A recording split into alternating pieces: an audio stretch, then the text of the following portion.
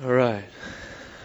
Well, as we're spending a little bit more time in musical worship this morning, I wanted to share from a song that we have from God in Scripture. And so if you have your Bibles, open up to the book of Psalms and turn to Psalm 77. It's interesting when you look at Psalms. We don't often think of Psalms as songs, but it really is. And it's amazing how musical, if you will, or artistic people, writers of Scripture are. And particularly this guy that wrote Psalm 77 named Asaph. Asaph is known for a few different things. He was a recorder, he was a Levite, these type of things, but he was a musician at heart. And in fact, he wrote at least 12 of the Psalms that we have.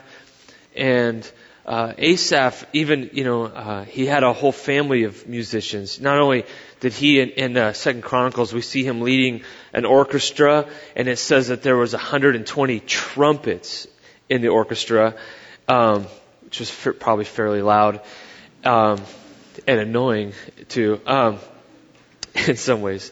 But also, his whole family was musical. In fact, his descendants they led the service that was held in Jerusalem, and they were the singers of the service there. And so they were like Jim, basically. His whole family musical. And the cool thing about songs, and most of the songs we sing are kind of praise, which is awesome. But sometimes it's great to look into a song that articulates the depth of somebody's feelings and emotions about where they are in life. And in this Psalm 77, you'll see a guy struggling through his emotions, but he's being honest about his emotions and his emotions toward God and about God and the things about God and what God's doing in his life. And so, read with me verse 1, and we'll kind of walk through this. It says this. He starts off his song and he says, "My voice rises to God and I will cry aloud. My voice rises to God and He will hear me." So right off the bat, he says, I'm going to cry out to God, and you're going to see he's hurting after this. But he says something that he knows to be true, and that is this, that God will hear me. But watch his emotions take over and watch how he changes. He says, "In the day of my trouble I sought the Lord. In the night my hand was stretched out without weariness. My soul refused to be comforted." So he's having some troubles in his life. He's having some hardships. You've probably been there, are there, or at least for sure you will be there at some other point. And what he says is, he says, I'm reaching out my arm. He says, I'm going to reach out to God and I'm going to ask Him to meet me where I am. And he says this, he says, he stretched it out without weariness, but he never stopped. And you've probably been there at some point, or maybe you are there, where you keep your perseverance is up. You keep praying for something. You keep praying for something. You keep praying for something. And then, yet there comes a point when you kind of think, God, are you even here? I mean, you're just kind of reaching out to find Him somewhere, and you don't feel like He's anywhere. You don't even know if He hears you. Then he says this, verse 3, he says, "When I remember God, then I'm disturbed. When I sigh, my spirit grows faint." He says, man, when I think about God, I'm disturbed because he's feeling like God's not there. He's reaching out and God's not answering him. He feels distant. He might even feel detached, or maybe even has feelings of abandonment from God. He goes on, he says, "You," speaking of God, "you have held my eyelids open. I am so troubled, I can't even speak." You ever been there where you say, I'm so disturbed, I don't even know what to say anymore? It's almost like bitterness creeping in. And sometimes when we get like this, we feel detached. We feel even a sense of abandonment. Again, it's feelings, but we feel a sense of abandonment by God. And then we even come to a service like this, and we look around and we feel like everybody's got something that I don't have. I want to want God, but I don't even feel like He's even there. Like I've been praying that I would want God more and that I would feel God and I would sense Him with me, and yet I don't feel it, and it seems like everybody else around me does. Verse 5, he says, "I've considered the days of old, the years of long ago. I will remember my song in the night, and I will meditate with my heart, and my spirit ponders. Here's what he's thinking. And he's thinking through the following. Watch these thoughts. Will the Lord reject forever? Ever had that thought? Has your spirit ever pondered about that? Like, God, are you just going to reject me forever? Are you ever going to meet me where I am? He says, and will he never be favorable again? Has his loving kindness ceased forever? You ever have tough stuff happening in your life over and over, and that saying, like when it rains, it pours, and you think, gosh, has he lost all compassion on me, or what is going on?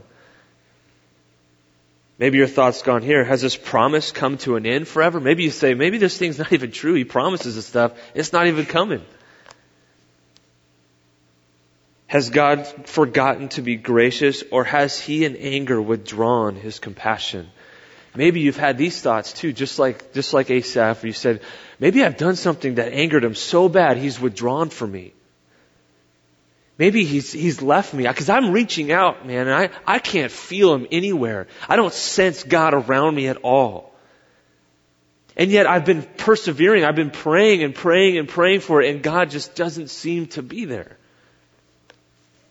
I have a feeling if you're anything like me, you can seriously relate to this, at least at times in your life. And so, what we want to do right now is take a couple minutes to yourself. And what I would ask you to do is to be honest with, Asaph is about as honest as you can get. Sometimes when we have these feelings and emotions, we even have a sense of guilt about it. We feel, and it even leads to further detachment. We feel these things like God's not there, and yet we feel guilty about being honest about it, and so we get further and further and further detached. And pretty soon we're not even being honest with God. And we just get further and we just shrink back. Because we don't feel like God's there, and we feel like we're missing something. So what we want to do now is if you would just take a couple minutes by yourself and that you would talk to God. And maybe this psalm, you could literally recite it word for word because that's where you are. Maybe you're a person that you want to feel God. You feel distant from God. And so maybe you just want to pray through that. Or maybe everything's going great in your life, but you know something is going to come in the future. All of us will have that. We're emotional people. We're human beings, and so we're going to go through these. So maybe we'll pray for strength. Or maybe you know somebody that's actually in this spot right now, and maybe you would pray for them. But just take a couple minutes and pray through this and be honest with the Lord. You know, even when you don't feel God there's something about saying, "Blessed be your name," anyway. Because the reality is that a lot of times we can allow our relationship with God to be defined by our feelings. And sometimes we feel like God's not there, and we let that define our relationship with God. Or sometimes our feelings are so heightened that we're so excited that we allow that to define our relationship with God. Either way, feelings and emotions do not define our relationship with God. And even when it's sorrowful, even when we have feelings of detachment and abandonment, it does not define your relationship with God. If you go back to the psalm, Asaph turns the corner on this thing, and he moves from relying on his feelings, although he's honest about them. These do not define his relationship with God. He moves from what he feels and his emotions to what he knows to be true about God.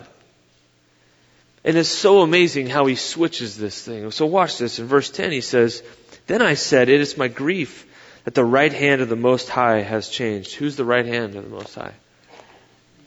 Jesus. Interesting, huh? This is before he came to earth. Verse 11 says, "I shall remember the deeds of the Lord. Surely I remember your wonders of old." Basically he says this, look, my feelings are one thing. I feel this way. I feel like God's rejected me. But I am going to remember what God has done. I'm going to remember His deeds and the wonders of old, all the things in the past that I know to be true about God. I'm going to rely on those things. He says, I'm going to not only just think about it, I'm going to meditate on it. And I'm going to constantly remind myself of what I know to be true about God. I'm going to constantly remind myself of what I know God has done even in my own life.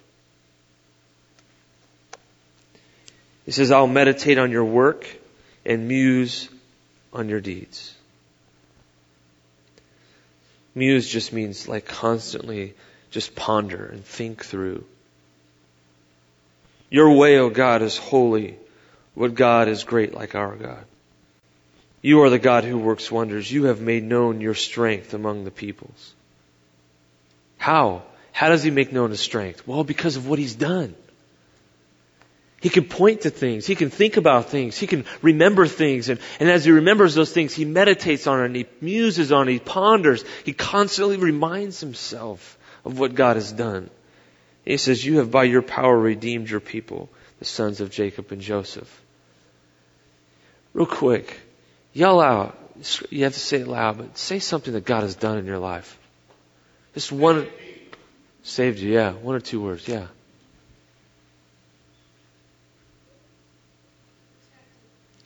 Protected you. Healed? Is that what you said? You said healed you?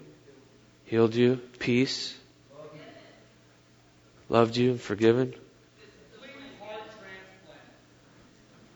Yeah. Heart transplant. Somebody else said something over here. Discipline you. Yeah. You know the root word of discipline is disciple?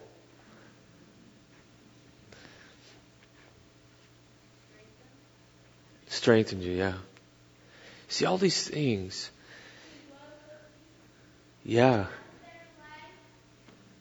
Yeah. See, all these things. Sometimes we can put our fingers on it, but sometimes they're like totally intangible. I mean, we can't, you know what I'm saying? Like, how can you put your finger on peace or save me or heart transplant or, you know, obviously it's not a literal, but, well, with George it's not, but, well, actually in some ways it is literal. Right? I mean, with me it is. And, but sometimes we just can't even put our fingers on it. And yet what God does in our life is so amazing and powerful. And sometimes we can forget what God has done and we rely on our emotions and we let that define our relationship with God. And, you know, George, come on up. One of the ways, George is just a guy in our church, just like any of us. But one of the cool things to do is to remember is God has done some unique things in people's lives, including yours. But this is George, and hi, everybody. Just have him share a little bit. George, real quick, real briefly, what was kind of some of your background, family, or? I come from a loving family, a broken family. But one that loved the world. I don't really want to get too far into my past and what I've done. But most of you who know me or have had the opportunity to meet me, my scars speak for themselves. And they could only be healed one way. Right up there. When we were, George articulates it like he's been there, done that, kind of defines it, But share what the last years look like in your life. I'm sorry. I'm not usually at a loss for words. Really, I'm not. And it's not that I'm nervous in any way, shape, or form. I hope that the Holy Spirit will speak through me. But there's a lot going on. As he's talking about Psalm 77, tomorrow I'll be divorced. That's not really cool, is it? And I thought, well, I certainly could turn that into and look at it and be, there's a certain amount of grief involved in that, obviously. But the thing is that when I got sober, another part of my story and my past, I really had to rely on God. I mean, I had to get on my knees, and I still do to this day, every day. And because I was reacting to life. I really was. You know, God, things would happen, and then I would react to it. By being honest and obedient and willing, today I act a certain way. The way He would have me. I get that. I really do. And it's very important to me. It keeps me, even in these troubled times, grounded. I certainly would have a reason to be depressed, upset, anxious, worried. I mean, all the outside things, that's exactly what they are. But if I let Him in and let Him do the work, I wouldn't trade this for anything. Really. You know? Hey, maybe there's somebody in here that doesn't know why you're clapping. They're clapping for Him, not for me. Just in case you don't know, that's what that's about. It's not about this guy up here. This guy, just like he said, I'm just another guy here. But when I allow the Holy Spirit to work in me, you know, and allow me to fully express Jesus Christ's love, to help reconcile God's children with their Heavenly Father, I've got no other reason for breathing today. None. There's no logical explanation why I still live. If we get into that past stuff and you find out what I've been through, you feel it too. If you've been there, come talk to me. That's what I'm here for. I'm open 24 hours, 7 days a week for recovery.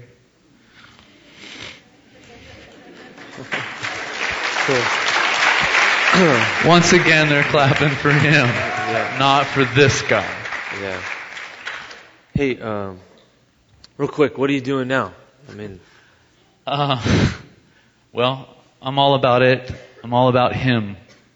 My life has been saved, and I have to do the legwork. I'm an EBC student. I'm a 37-year-old freshman. Go figure, huh?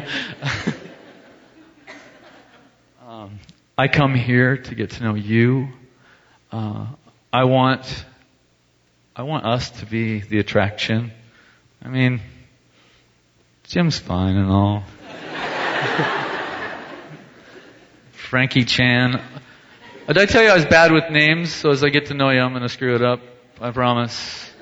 Todd Nightshadow. You know, they're all really cool. But we, the body, we're the attraction here. We're going to take it out there to the world. And I believe in that so much that I really do want to get with you. And I want y'all to get with each other. I hope you hear that. I hope you feel that today. Cool. Thanks, man.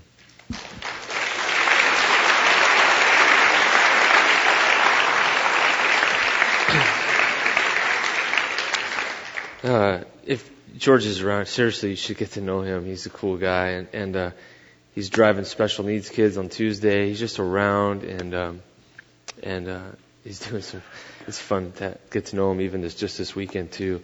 We've all had things that God in our lives that we can point to that God has done, and now we want to sing in response to that. Praise Him for those things that He's done, and all of us can point to things.